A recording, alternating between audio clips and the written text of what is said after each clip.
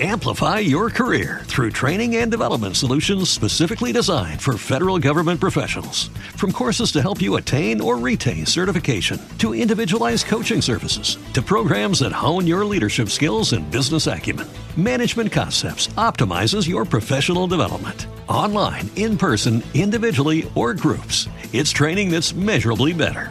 Learn more at managementconcepts.com. That's managementconcepts.com. Every day, we rise, challenging ourselves to work for what we believe in.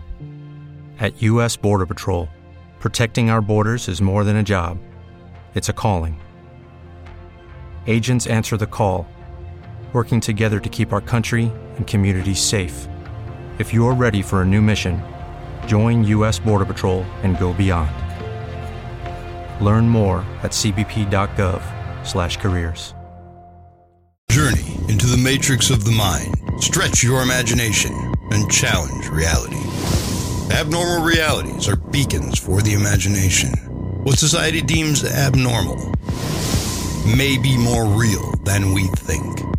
This is Abnormal Realities with your hosts, Ron Phillips and Rocky Stucci. Yep, and I'm going to have to give the HR department a return phone call because I have a contract with El Filippo HREO in regards to anytime we have a guest, I need to behave. That is not true. And stay above reproach. Look, we're talking about Rocky Stucci here. There's no way that's even going to happen. What? There's no way you behave and stay above reproach. That just doesn't happen. Can you not behave and stay above reproach? Can you?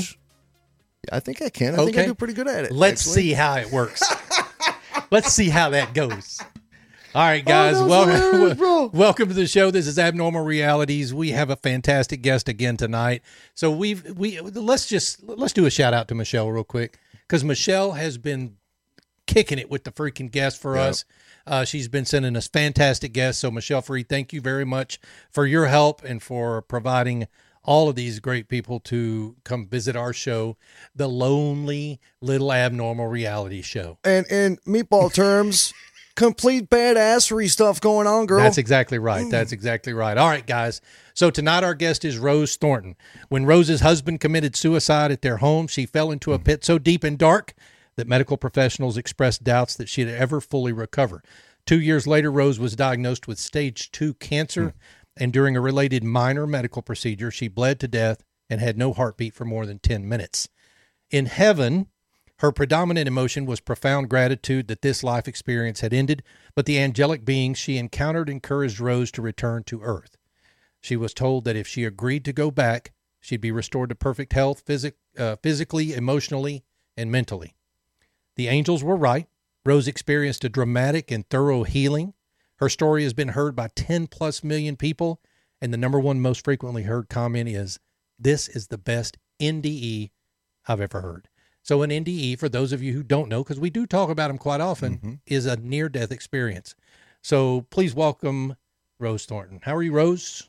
Welcome to the show. I'm fine. Thank you so much. You know, Rose, it's funny because we bring into the show, everything's casual. If people only knew what we went through the last 12 minutes before you came on the show, you know. It was pretty wild. That's a point. But no, thank you for taking your time out and coming and hanging out with us and have this conversation.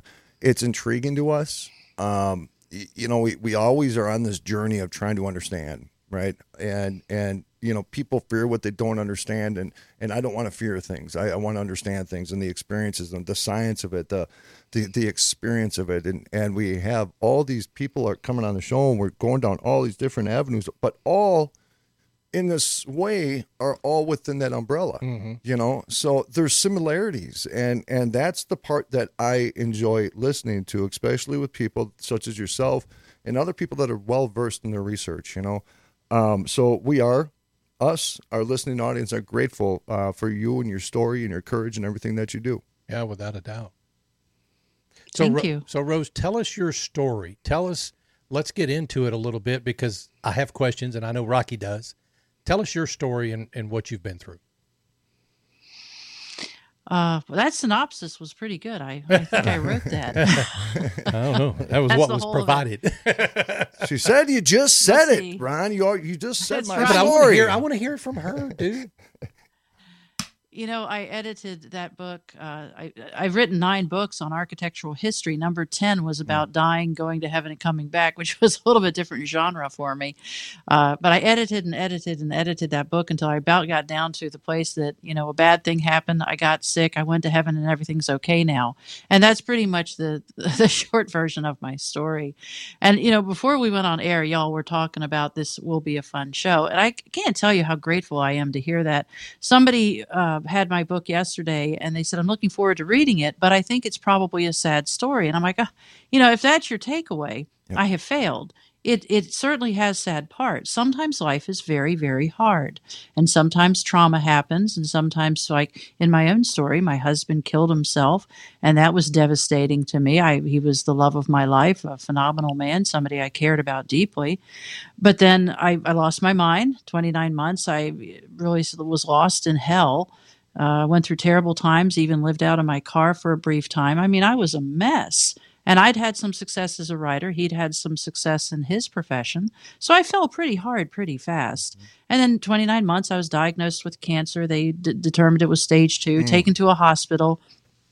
It was actually a surgical biopsy done at a regional hospital. They made a few boo-boos. And ultimately, I was sent home, ended up going back to an ER. And the short version is, if there is one, I bled to death. And, you know, it was pretty ominous. And I guess the reason even I find the story compelling. I mean, sometimes I back up and I think about the story myself. When I died, I had been diagnosed not by one, but 2 doctors as having stage 2 cervical cancer to a point where, you know, it was obvious upon physical examination. Things had changed. When I came back from heaven, it was all gone. That's a pretty dramatic healing. In fact, I had to find another oncologist after I came back from having died and coming back because the first oncologist decided I was mentally ill. It turns out when you say, hey, we won't be needing that chemo and radiation, I was healed in heaven. Did they put a little notation on your chart that says mentally ill? Really? So yes, that is a true fact. So, and also I was dead more than 20 minutes. 10 minutes. What happened was when he was doing this biopsy, he nicked something and took me about 5 hours, but I bled to death. And the kind of interesting thing about bleeding to death is they can't even do CPR when you have flatlined because all it does is push out more blood. Right. So for more than 10 minutes, there was no oxygen to my brain. And medical belief is after 5 to 6 minutes, there is irreversible brain damage. And yet I used to be a newspaper reporter back in the day, written a bunch of books. I always thought of myself as something of a smart cookie. And I swear, after having come back from this experience, I feel like I got supercharged. I feel like my intellect is clearer than ever. And the grief and the horror of what I had been through in those preceding 29 months was gone. I was a changed person in every way. I was a changed person so dramatically. The first thing I did after I got out of the hospital was I sold off all my personal belongings. I sold my car. I sold my house. And I moved 1,000 miles due west. Basically, as my friend said, she said, you haven't been selling off your stuff. You've gone all kung fu on us. And I did. I just didn't want anything anymore. So it's a very dramatic experience. And while the physical healing is great, and certainly I don't want to discount that, the fact is I had an emotional, mental, spiritual reset. And that was the real healing. That was what was very dramatic. Rose, can I ask you something before we get too far ahead in regards to you dealt with trauma and it took you many months to heal from this trauma. So I'm curious. And the trip to heaven. So I'm curious, just from my own personal experiences, would you change, if you could, that trauma? Or was that trauma actually part of the experience of your growth and journey to where you're at right now? That's a really good question. If I could wave a magic wand and have a different life, I would never have gone through that suicide. I don't know that people... It's hard to explain how horrible it was. And even now, I still struggle. I have an anniversary date. I mean, he did this on April 18th. So I'm approaching an anniversary date, and I will hang out with friends. I will make sure I'm thoroughly distracted. I'll make sure I don't think about it. the thing is, this took away the Rosemary who was in a mentally compromised state. And now it's really, I guess I would define it as grief. I miss him. This was horrible. I wish he hadn't done it. So yes, if I could somehow erase this, expunge it, absolutely. I would. Nobody should have to go through trauma of this level. There's a powerful testament here, and I want, no matter what we talk about for the rest of the show, I want people to recognize this, because a lot of people are in that place of trauma, and they don't know how to get out. And that's true. And that's not the focus point of the story. We talk about people being, oh, it must be sad. No, it's a story of inspiration. It's a story of courage. Right. Because me trying to deal with some of my trauma in my life and my journey, it's still for some things an everyday battle, but you have to be willing to fight that battle to keep yourself in this place, not that place. So I want people to recognize this before we even move further with this show, that this is not a sad story of what happened. This is an outstanding, encouraging story of what's become. What's become. That's correct. That is a beautiful point, and that is the emphasis, because honestly, I've been on a bunch of podcasts, and I've written a book, and even in my own telling, sometimes I get distracted, and I go down the path of this was horrible, and then more horrible, and then more horrible, and then I died, and it's okay. It's way too easy. I love this quote, the human ego loves a sad story, and one of the things I've struggled with even before my NDE was don't be a victim.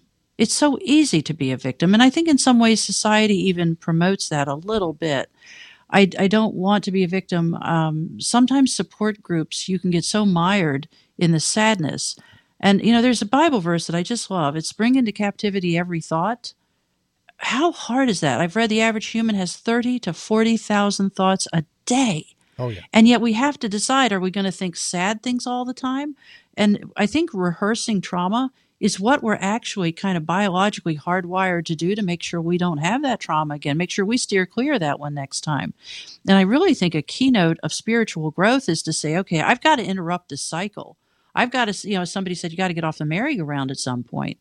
And for me, my trip to heaven really was what did it, because I had felt so much guilt, so many coulda, woulda, shouldas, but the guilt was unbelievable over what he did. This man, I believed, was the love of my life. I loved him with my whole heart. And I looked back at the day before, the week before, the month before, the decade before. And there were times, even now this happens occasionally, that a memory will come back and I'll say, no wonder he killed himself. You were a terrible wife. And I think, whoa. We're not doing that anymore. Yeah. But that's the problem of suicide. It's not just the grief. It's what did I do and what could I have done? And on a side note, I have a problem with suicide prevention because it puts the onus on people like me, survivors. This idea that we can stop people from doing this, it's hell on people who are suicide survivors as we're known. Yeah, I think there are times, especially with younger people, that we can take steps, that we can reach out, that we can find a way to help them sometimes. And yet, interestingly, suicide survivors as we're known, people who've lost a spouse or a child to suicide, somebody very close to you, have the likelihood, it's 12 to 48 times more likely that they will take their own life. So now we have a known risk group, which is people who have lost somebody to suicide. And yet what do we do with them? They're ostracized. They're treated like social lepers. They're cast out. When you have a severe trauma of this magnitude, you scare people. They don't want this coming into their world or their life. So yeah, that was part of what made those 29 months so horrible, is people say all the wrong things. They say, well, there must have been signs. Did you even note? What was going on? Depression's so bad. You know nothing. I was his wife, and I knew nothing. And if I had known anything, I would have done anything to save him. I mean, anything. I would have given up my own life to save him. And I couldn't. So we have to stop treating suicide survivors like they're lepers. 2, we have to see, okay, there's a known risk group, 12 to 48 times more likely to end their own life. And then we have to figure out how to reach out to them. And I went to a suicide support group on the East Coast. Let's leave it there. And I was trying desperately to find healing. And again, this was before my own trip to heaven. And in that support group, there was a woman, and she sat there and she said, my son killed himself. And I mean, she was probably my age or a little older. And she said, my son would still be alive if he hadn't married that bitch. And I got up and left, because that's the other thing, is we tend to blame the spouse. Yeah. We say, wow. And I mean, I did. I got up and left because I can't do this. I'm not going to listen to this. So yeah, it's a tough road. And if we're going to talk seriously, if we're going to have serious conversations about suicide prevention, we need to look at the people that are hurt the most and stop treating them like the damned. And another interesting thing, my husband was, he had a job that he was in the public eye. We had lots of fancy friends. We had a beautiful home and a beautiful place. And after this happened, gone. Yeah. All those people, gone. That's because they don't want it in their world, like you said. Right. Yeah. And the thing is, what I've noticed is when people try to provide words of comfort, they're saying stuff to comfort themselves. Yep. They're saying, well, this will never happen to me because. But the interesting thing is the people who came into the fray to save me, because as one of my friends said, it was very dear. She said she was driving in her car when the word came that my husband had ended his life. And she said she had to pull over and cry because she said the first words out of her mouth were, we're going to lose Rosemary too. Everyone knew that this would be devastating, and it was. So we have to find a way to help people that are in my spot. The second thing that's very interesting, I don't think a lot of people are aware of, is when a spouse ends his life, the surviving spouse is the number one suspect in the police investigation. You become the object of a homicide investigation. And so if you really want to twist the knife a little more, do that. And then your wife, who was like, wait, I've never had a parking ticket. And suddenly they're sat in a chair and asked, what was the nature of your last argument with him? I understand that you've not been getting along. Where were you when this happened? And if I was queen of the world, and hopefully it won't be long now, I would create an advocacy group for survivors of suicide. And, back in the 70s, I don't know if y'all are old enough to remember that, but when a woman or somebody was a victim of sexual assault, well, why were you on the street at 2 a.m? Why were you wearing a miniskirt? Did you really need to be wearing those heels? And that's what we're doing with suicide right now. And we need some sort of advocacy in the United States, which I understand they already have in Canada. But we need some kind of advocacy group say, you know what? You're not going to question this woman. She just found out her husband died by suicide. So we're going to have an advocate talk with her, but we're not going to allow you to take her down to the police station and ask her a bunch of questions. It's just so backwards in a so-called enlightened society that we torture people who happen to lose somebody by suicide. I interviewed a lady one time, and her 12-year-old daughter hung herself in the closet, and she was a very similar situation like you, and she was literally blacklisted from the community, and it breaks my heart. Anything we can ever do with anything that ever comes up in regards to what we just talked about, you have an open platform right here. Please keep you or your friends or your associates or anybody that we can help spread that kind of message. We would be honored to be part of that. Now, Rose, we've got about 6 minutes before we have to go to that break at the bottom of the hour. But I want to get into the journey. The journey, yeah, the journey and how that started for you. We know what happened to get you to that point, but tell us about the journey and how that all came to be. That was great fun dying. I had the time of my life. Really? It was super duper. I can't. I died and had the time of my life. At some point there, my brain had to switch back and forth between sarcasm and real life. I felt it in my soul. No, it's true. It's absolutely 100% true. At the moment of my death, I was unconscious. They had given me some Dilaudid, right before they sent me to my reward. And it was a medical mistake that killed me. It's 1 out of 3 deaths in this country are caused by medical mistakes. And I've always wondered, does mine get counted? Yeah. Or the fact that I come back, does my name go off the list of dying from a medical mistake? No, I was unconscious at the moment of my death, and I woke up being catapulted out of my body. And it was great fun. I am serious. I was going to say serious as a heart attack, but that doesn't seem appropriate either. It was great fun. And technically that's what killed me was a heart attack. I ran out of blood. My heart was like, ah! Yep. And then I died. But it was great fun. And I was catapulted out of my body. I was floating. Who doesn't dream of floating? And I was floating away from my body, and I had a gajillion thoughts. It was super duper. And, all my life I've kept a gratitude list. Every morning I list 5 things for which I'm grateful.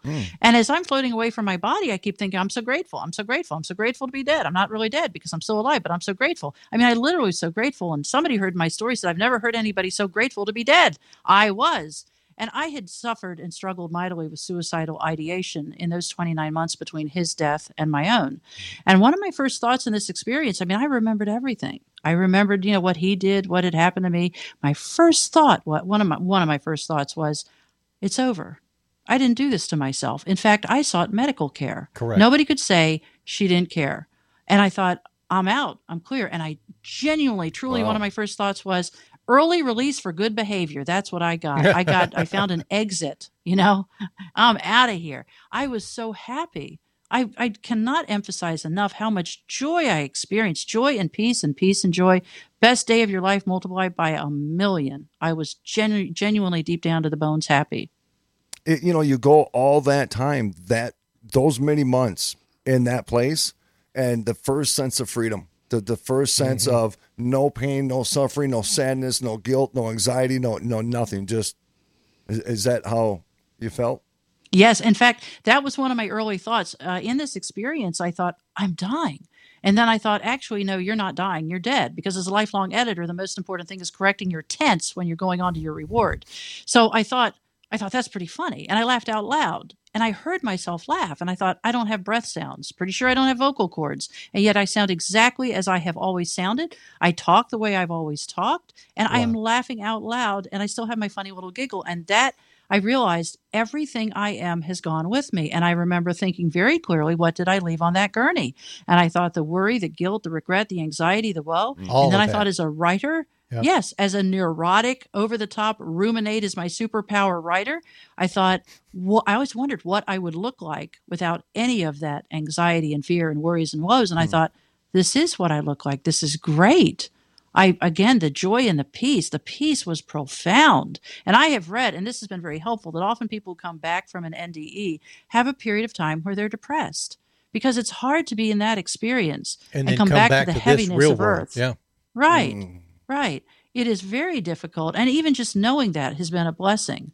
So yes, I left behind all the negativity, which tells me that that's not part of my true spiritual nature, which has helped me let go of it now. So Rose, when you were on your travel there, when you had all the happy feelings and everything like that, were you heading in a specific place? Were you being guided to this place? Did you have angels? That's what's so cool. Yeah. Yes, I did. Shortly after this comment, because one of actually my very first thought that I recall was my heart has stopped, because I'm floating away from my body in this blackness. I was in a perfect velvety blackness, floating away. Wow. And I was right, by the way. It turned out I had medical affirmation of that later. It was my heart that stopped. That's what sent me on. But I felt the presence of a massive, massive spiritual being to my left and slightly behind me. Even though I'm in this perfect blackness, I turn my head to the left and look up. And I thought, that's pretty cool. I'm turning my head and looking over my left shoulder, Something you never think about before then, but... Yeah. She said, that's pretty cool, man. Check it out. I did. Yeah. I did. And I asked this massive spiritual being, I said, and who are you? Because I'm like, now it's a party. I'm not alone. I have somebody with me. Yeah. And the answer was, and this was profound, the answer was, you, Rosemary, you are the image and likeness. I'm the original, which is, Genesis 1:26 and 27. We're made in the image and likeness of God. And I had studied the Bible verse my whole life and wondered what it meant. And it didn't just come with words. It came with an infusion of knowing. And I thought, oh my gosh. And I remember thinking, you know what? That would have been good to know back there, now to have that enlightenment and that understanding, but don't care. We're going on. It'll be good to know in the future, I'm sure. And I mean, I had zero intention of going back, because another thought I had was, I like floating. Floating is fun. This is great. Because as soon as I got home from the hospital, I wrote every word of this down, 42 pages, didn't want to forget a thing. So I wrote down, I like floating. Floating is fun. This is great. And I thought, what kind of writer are you? If I had any intention to going back, I would have written something far more prosaic, more loquacious, eloquent, something. Wow. I like floating. Floating is fun. I kind of felt that a little bit, though. I kind of felt that a little bit. You know what I mean? It sounds great. Ladies and gentlemen, we've got Rose Thornton with us tonight. We're going to take a short 2-minute break, and then we'll come back with Rose. So, Rose, hang with us. We'll be right back after this break, okay? All right. So, wow. I know, dude. And we haven't even really got into the big meat of everything as far as what happened. And everything was so real. I was feeling what she was saying, honestly. Without a doubt, because there's not a skip. Here's the thing. This is a journey, powerful, the trauma to the spiritual, to the enlightenment, to the, I have an opportunity. Yeah. That is badass, 100%. Folks, abnormalrealities.com right here. Ron Phillips, Rocky Stucci, Hey, Oh, my you God. got- RomikaDesigns.com, InsaneCustomTumblers.com, because Ron Phillips is going to take us home. Guys, Rose's book, Remembering the Light, How Dying Saved My Life, is now available at Amazon. She'll talk about that later. We'll be back in 2 minutes.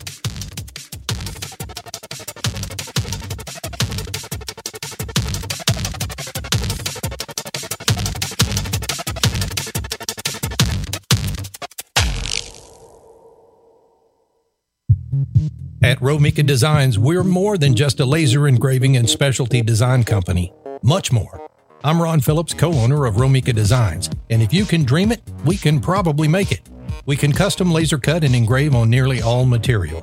Great for one-of-a-kind gifts, home decor, business and specialty items, or personalized and logoed designs created just for you or your company. Allow us to become your go-to gift and specialty project partner. Romika Designs can help make your ideas a reality. We're ready to help you design and create that special gift for any occasion or engrave your personal or business logo on just about any product. View our designs at romikadesigns.com or simply email us with your ideas. We specialize in custom design and would be honored to have the opportunity to discuss it with you. Call us at 817-400-4040, email info@romikadesigns.com, or visit us on the web at romikadesigns.com. Abnormal realities. I watched a documentary the other day. People that were abducted. That's what it was about. Abductees.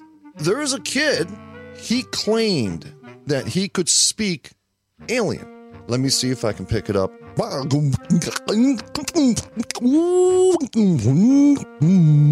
And he was serious, dude. I got chills watching it. Then what was that sound you were making just now? I don't know. It was what they did. But I probably said something in alien just now. Did you call them to come get us? Maybe they can bring us a pizza. Ask them. Bring us pizza? Yeah, I don't care what. Okay, hold on. I got to feel it. Make sure it has jalapeno on it. Really? Yeah, Just please. have jalapeno. Okay. Okay, so I'm going to ask aliens to bring me pizza.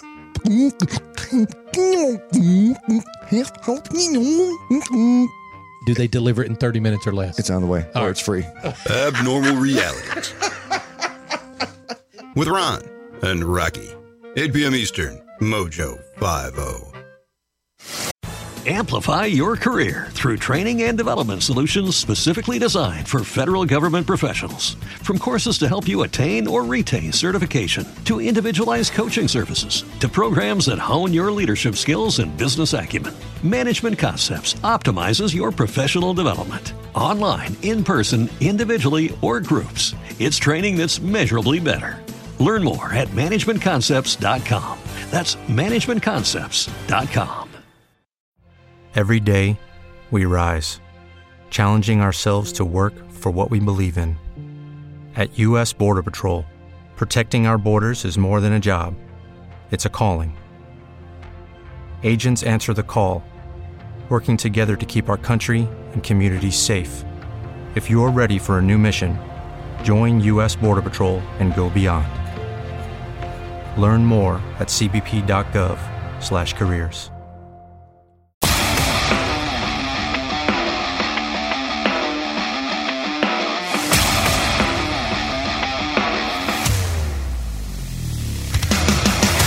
Yeah, he did. He picked it up that time. You knew it was coming that time.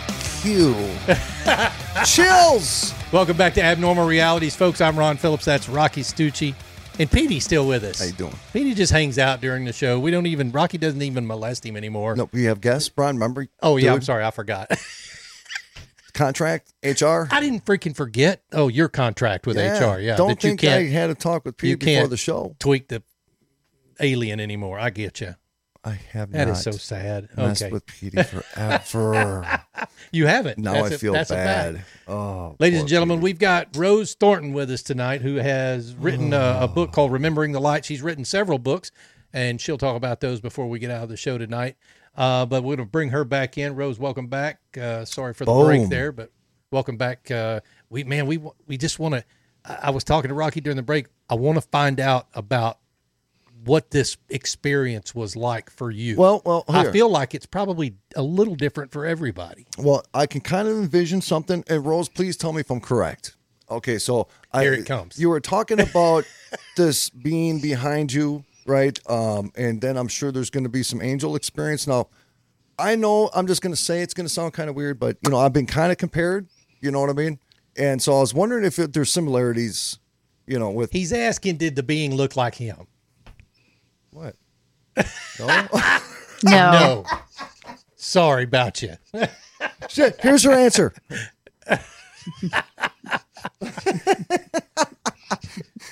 That's hilarious. So, Rose, would you have considered this an angel? No, this seemed to be something a lot bigger than an angel. And a lot of people had said, was it male or female? Honestly, it seemed like both. Yeah. Yeah. So was it God? In My impression was yes. Yeah. Frankly, yeah. And did he have an appearance? She. Yeah. At this point, I was still floating away in this blackness, and so I could see nothing. Oh, okay. And yet to call it blackness is very unfair. It was actively comforting me. And I mean, I'm a reporter. I used to be a reporter. I wrote for magazines. I've written for 35 years, and I noticed I wasn't cold or hot. I didn't feel damp or dry. I mean, it was the perfect atmosphere. Absolutely perfect. And it was within this blackness, I was actively being comforted. Even just talking to y'all and thinking this through, it's like whomever knows that this process of being catapulted out of your body I've lived with this body for 59 years at that point, that it's known it will be jarring. And so you're ensconced in this velvety, comforting, comfortable blackness.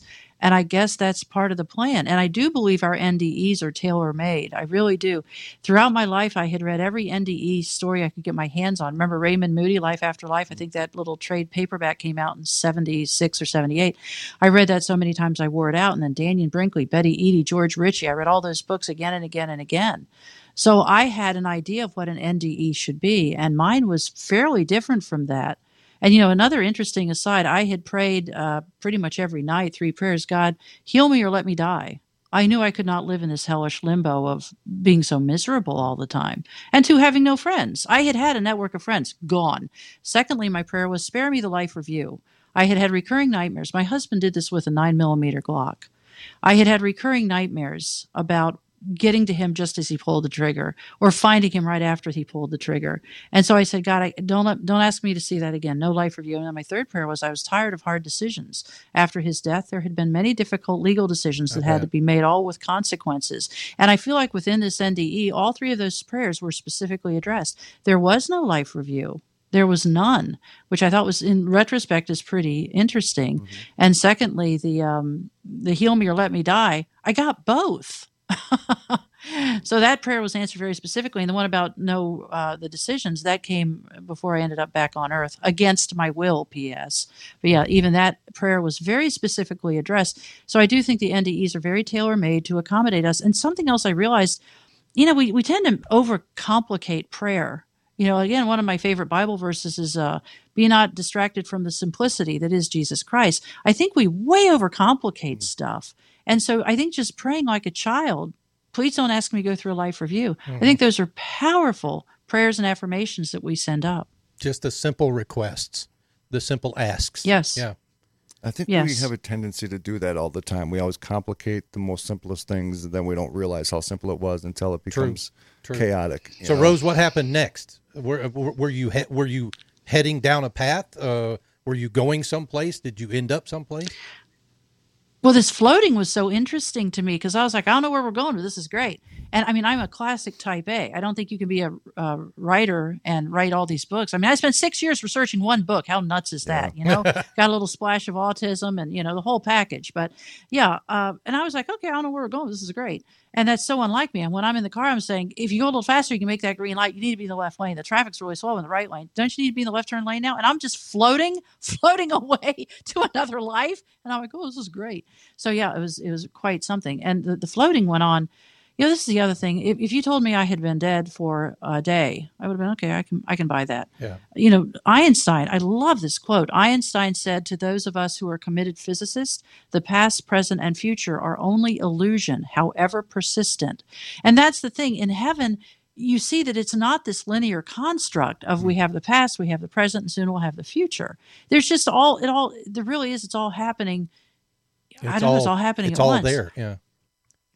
It was. And that was I a mean, story that we had gotten from someone else that we had on the show, is that there was no sense of time. Everything was always there. There was. And at the moment of my death, I instantly had this feeling. I mean, I'm also a ham radio operator, licensed extra. I had this feeling that my whole life on Earth, I had been living at 60 amps, and now I was on 100,000 amps. It really felt like everything lit up, and I understood things, and I felt so much more in tune with everything. It was so powerful. And I don't know, I just felt, and the other very interesting thing, I mean, this had been 29 months of losing everything and of losing my friends and being ostracized and the whole big ugly package. It was like waking up from a bad dream. And I was like, whoa, that 59 years went by in the blink of an eye, and it seemed so unimportant. And this was reality. Yep. Floating away in this blackness, this was reality. And I hesitate to say that too much, because when people are mired in trauma, it feels very real, and it hurts very bad. But it really was akin to waking up from a bad dream. In fact, I have likened it to a child having a terrible nightmare and crying out, help me, help me, help me. And a loving parent comes in and shakes him awake. Mm-hmm. It really felt like my heavenly parent shook me awake and said, hey, hey, hey, I'm here. It was a bad dream, but it's over. It's over. And one of the things that came away from this, I'm getting a little ahead of myself, but I was told by the angels that this whole thing that happened with my husband and the ensuing 29 months had been encapsulated, which is a fascinating term to use with somebody who's an architectural historian, which was my trade.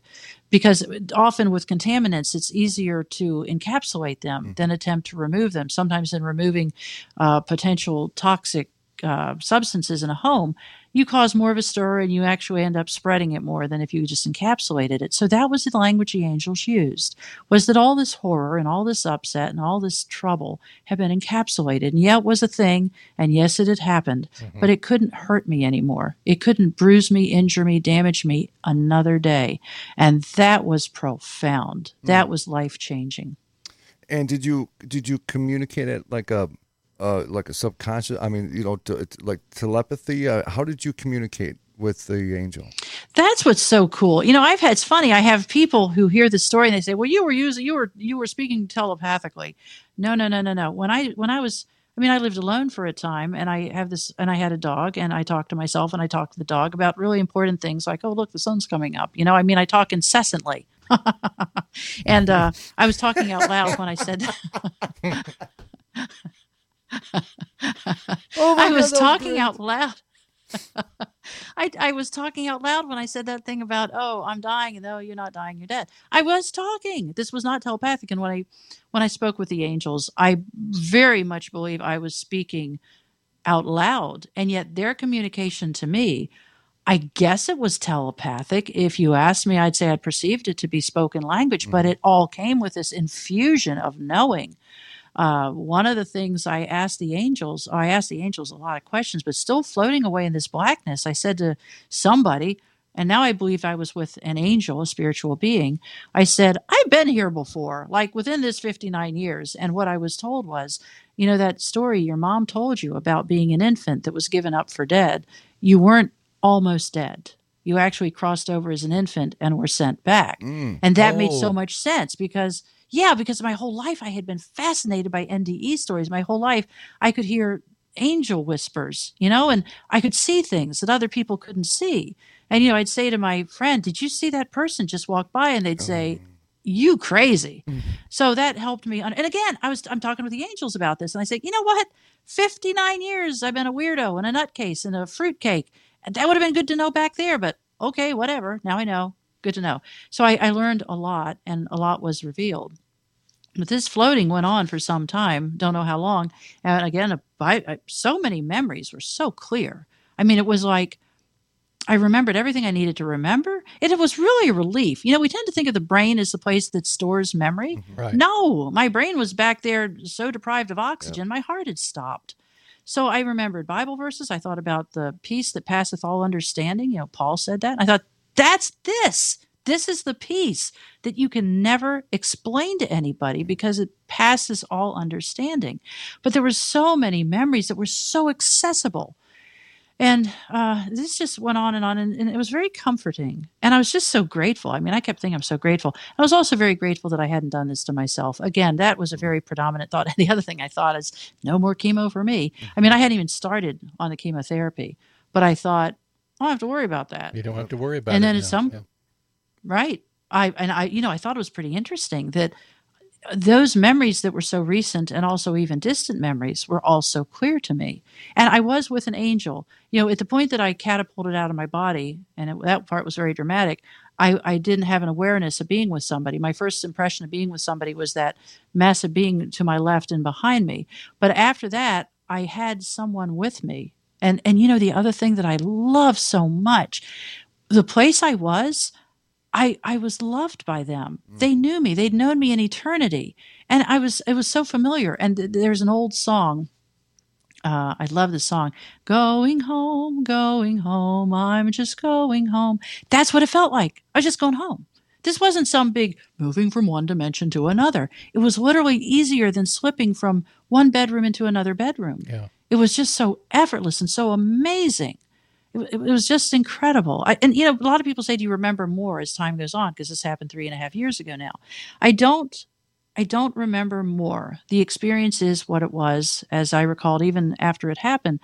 But what it does happen is every day I understand a little bit more of what happened. Every day some new thing makes sense. Like, oh, wow, I never thought of that before. Like one of the things, just having these angels with me. How lovely. That when you die, you're not alone. You're not frightened. You're not alone. You have somebody there saying, yeah, we're glad you're back. Just out of curiosity, do you ever now in your immediate moment ever feel those angelic figures around you? Do you ever feel that energy around you in your physical existence? Yeah. I do sometimes, but it is not as intense. And many times I have meditated. I've been in the sunlight. I've been in the moonlight. Yeah. I've been on my knees begging. Where are you guys? Yeah. I need to talk to you. Because even after I came back from this experience, I mean, I was obviously resuscitated, but I was, when I was in the hospital, for several days after this happened. I would have my people with me. I had a couple friends stay with me. When you're kind of in a semi-compromised state in a hospital, you really need to have somebody with you, make sure they don't wheel you off for a kidney transplant or something, Right. So I had my people with me, and every now and then they'd have to go get lunch or step out of the room or something. And when they did, the angels appeared at my bedside and sang me songs. Okay. And it was almost too much. That's remarkable. I love that. It was profound. I will remember that till I can't say till my dying day. I will remember that in eternity. Yeah. And they would sing me these beautiful, beautiful songs, and I would sob. And I would say, don't stop. It's so beautiful. And I would say to them, I said, I'm really good with houses. I have a phenomenal visual memory for architecture. I would say I'm really good with houses, but melody and lyrics, not so much. I'm not going to be able to remember this. And they said, and this was very distinctive and very clear, they said, this is not for you to remember the melody and the lyrics. This is for your joy. This is for your peace. This is for your healing. And they said, this is also a thank you for agreeing to come back, because we know how hard it is to see that and come back to this. And that, I just wish I could experience that every day. People say when they come back, they feel like they're 50% in this world and 50% in that world. I felt like I was 95% in that world. And in fact, at one point, because I was on total bed rest in the hospital for 3 days, I guess 2 or 3 days, I realized my abdominal area felt very off, very strange. I mean, I knew things were wrong. And I asked the angels, am I going to die again? Did y'all do all this bringing her back just so I could die again? And the angels were very clear. They said, no, but some adjustments are being made. I thought that was great. So they were taking care of things, basically. I guess. Because, I'll be like this. I'll be death. like, you're making adjustments. Hold on, I got a list. Oh, give me 1 second here. A little nip here, a little tuck there. Yeah. But I mean, I bled to death, and the odds of coming back from that. Actually, I interviewed some medical personnel as part of my research for my book. The odds of coming back from bleeding out, which is what happened. I bled to a point. It's fascinating when you bleed to death. It's kind of interesting. When you bleed to death, your body shuts off the extremities to preserve the core, because it's like, okay, we don't have enough blood for the legs and the arms. We don't even have enough blood now for the intestines, but we're going to keep the heart, lungs, and brain alive. But when you bleed out, there's not even enough to keep that stuff going. And my friend said after I was revived, he said, "You've heard the term white as a sheet, but you were." And my lips were dark blue and under my eyes were blue. And I heard he was a medic, and he had said, I'd seen dead people look like that. I'd never seen a living being that looked that bad. So I interviewed a couple emergency room personnel and say, what are the odds of somebody surviving a bleed out, 59 years old, to the point that their heart stops? And they said that they can get somebody back like that in trauma. In fact, she had a case of a 20-something kid bled to death from an internal hemorrhage, and they got him back, but he died within 36 hours because the damage to his internal organs was too catastrophic. So coming back from this with no lingering issues. In fact, after I came back, they expected my heart was damaged, blah, blah, blah. Everything was fine. But I'm kind of getting ahead of myself, but that was one of the things the angels told me. If I agreed to go back, everything would be healed. So, Rose, I have a couple of questions, because along those lines, where was there, I know that time is kind of this weird construct, or not even really there when you're in that afterlife area, but what was the time? Was there a time sensation for you when you were there? And what was the actual time that you were dead and came back? The actual time I was dead without a heartbeat was more than 10 minutes is all that I know. Yeah. The time that I felt like I was over there, I am not, I don't know how to say this, but if you told me I've been gone for a day, I'd be like, no, I can buy that. Okay. And after this blackness, and this is why I can't judge time, I found myself in a white room, and I have no memory of the transition from floating to being on something approximating feet in this white room. I really think something happened. Yeah. It's like the angels. It's like somebody took my batteries out, because one minute I'm floating in this blackness, having a lot of conversations with the angels, and the next minute I'm in a white room, standing on my feet. And I remember so clearly being in this white room, and I saw a door maybe 15, 20 feet in front of me. And I was like, okay, out of my way. I know what that door is. That door is the Rubicon. That door is the demarcation, the delineation. I'm doing the door. I know this is where we talk about, do you want to go back? And the answer is no. Pave a path, people. I'm doing the door. I mean, I was not confused on that point. But I was on what is so strange. I thought, I don't know if I have feet or legs, but I know that if I move with intention, I can get to that door. And I thought, okay, that's my intention, is to get to that door. And within this room, there was a white mist falling all around me. And not just falling, but swirling. Beautiful white mist. And I tried to focus on a single droplet of this mist, which I know sounds nuts. But I asked an angel, I said, why can't I focus? And the angel said, what you're seeing are particles of light, and your eyes have not acclimated to this new environment. I thought, oh, they're particles of light. And I was told that when we die, that some people die with a disease process or a limitation such as blindness or amputation or whatever, so heavily imprinted on their soul, they think it's part of their identity. And the point of this white room is, as my friend said, leave your muddy boots at the door. It's to take away that and restore our innate spiritual perfection. So as I moved through this room, I got to that door, and I was very adamant that I was so grateful. Again, so grateful it's over. And as I got to that door, I don't remember the language, but it was made clear that if I went back, I would be restored to wholeness. And that was the word that was used, was wholeness. But as I got to that door, the door was shut. And I thought, that door is supposed to be open. That door shouldn't be shut like that. I was a little annoyed by that. Not annoyed, but puzzled. But I put my right hand up to push through the door, and I thought, right-handed on earth, right-handed in heaven. How cool is that? I thought it was really neat. Because, again, everything we are goes with us. I think it's funny that you're having these types of thoughts there. Right-handed on earth, right-handed on heaven. I mean, it's funny, but it's cool funny. Yep. So, Rose, I pay attention to details. Yeah, absolutely. In one of the talking points we've got, it talks about pearls before swine. Can you tell us what that means? Well, Jesus said, cast not your pearls before swine, lest they turn and rend you, or trample you, maybe. I have learned that a significant number of people, I don't know, 20, 30% of people say, oh, it's the brain shutting down and blah, blah, blah, blah, blah. And then I say, well, you know what? When I died, I had stage 2 cancer to a point that the flesh in my body was distorted. And when I came back, every cell of it was gone. I mean, I had to find another oncologist because, like I said earlier, to prove when you say, yeah. I'm healed in heaven, yeah. I had to find another oncologist an hour away because the man with whom I had dealt had such a reputation. Nobody would go up against him. So it took a lot of effort. So yeah, even I had a second surgical biopsy where they took a lot of flesh from a lot of places, and what they ultimate finding was literally what she said was not one cell of cancer is present. And she said, in fact, your flesh is so pink and pretty and perfect. Absent the test, I wouldn't believe you ever had cancer. So it wasn't just that it was healed, but it was perfect, absolutely perfect. So that was pretty dramatic. So yes, there are naysayers. There are people who will say you're making it. Oh, and my favorite, you're doing it for the money. I'm like, okay, you've never been a writer. So there's a question from Deb Treadway, and she wanted to know, was there a particular reason why they wanted you to come back? I was not given a reason. As I stood at that door, ready to pass through, I stopped and I asked, is this the divine will for my life? And I didn't even get past, is this the divine? And an angel said, no, it's not. But whatever you decide to go on or go back, you go with all of God's love and mercy and grace and blessings and care. And I was like, okay, I'm on it. And then I had this, shortly before I lost consciousness at that little ER, I had a nurse had promised me she wasn't going to let me die. I mean, I had asked, don't let me die, because now we're in it. Let's do this. And she'd promised me she wasn't going to let me die. And as I'm ready to push through that door and be done with all this, I had a vision of that nurse. And she was sitting on a little hospital supply room, sitting on a little metal stool in a hospital supply room, sobbing, head in her hands, leaning forward and sobbing.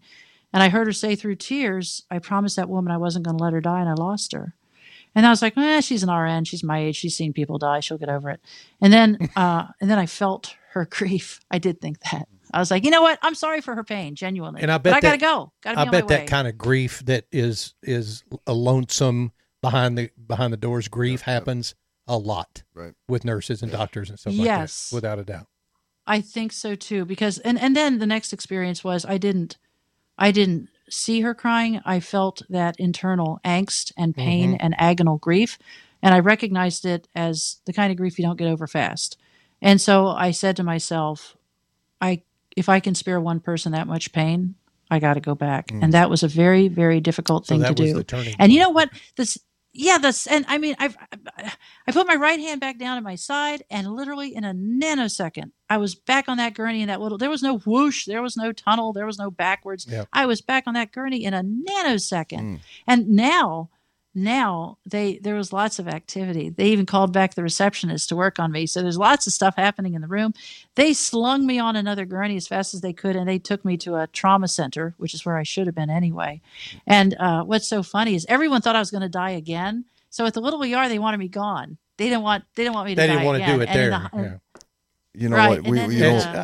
And Rose, forgive us. Your story is phenomenal. Thank you for telling it. We've got about a minute left. We need a part two. Gosh, that's all right. And I want you to tell everybody about your books, where they can find your website and where they can find your books.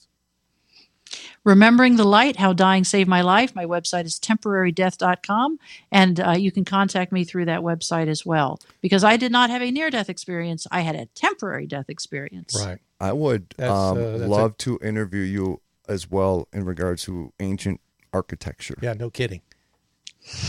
Yeah, Rocky's I can't speak to ancient, but I can talk about the early 1900s. That's good. Well, in my terms, because I'm like 19 anyways, that's ancient. It is. Rose, thank you again for joining us. Stay right there. We'll be right back to you as soon as the show is over.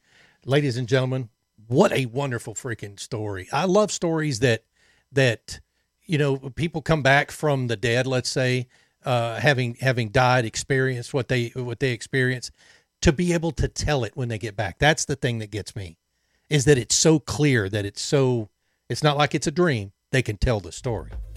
Take us home, brother. No, you take us home. No, I'm just kidding. Rose, come back. I want to talk about everything. Thank you so much for being on the program. Ladies and gentlemen, thank you for hanging out with us on this Thursday night. AbnormalRealities.com, RomikaDesigns.com, and InsaneCustomTumblers.com. Ladies and gentlemen, we love the hell out of each and every one of you. Blessings to you and your family this Easter weekend. Yep. Big hugs from us, man. We love you guys. We appreciate you. Thank you so much. Happy Easter, everybody. We'll see you.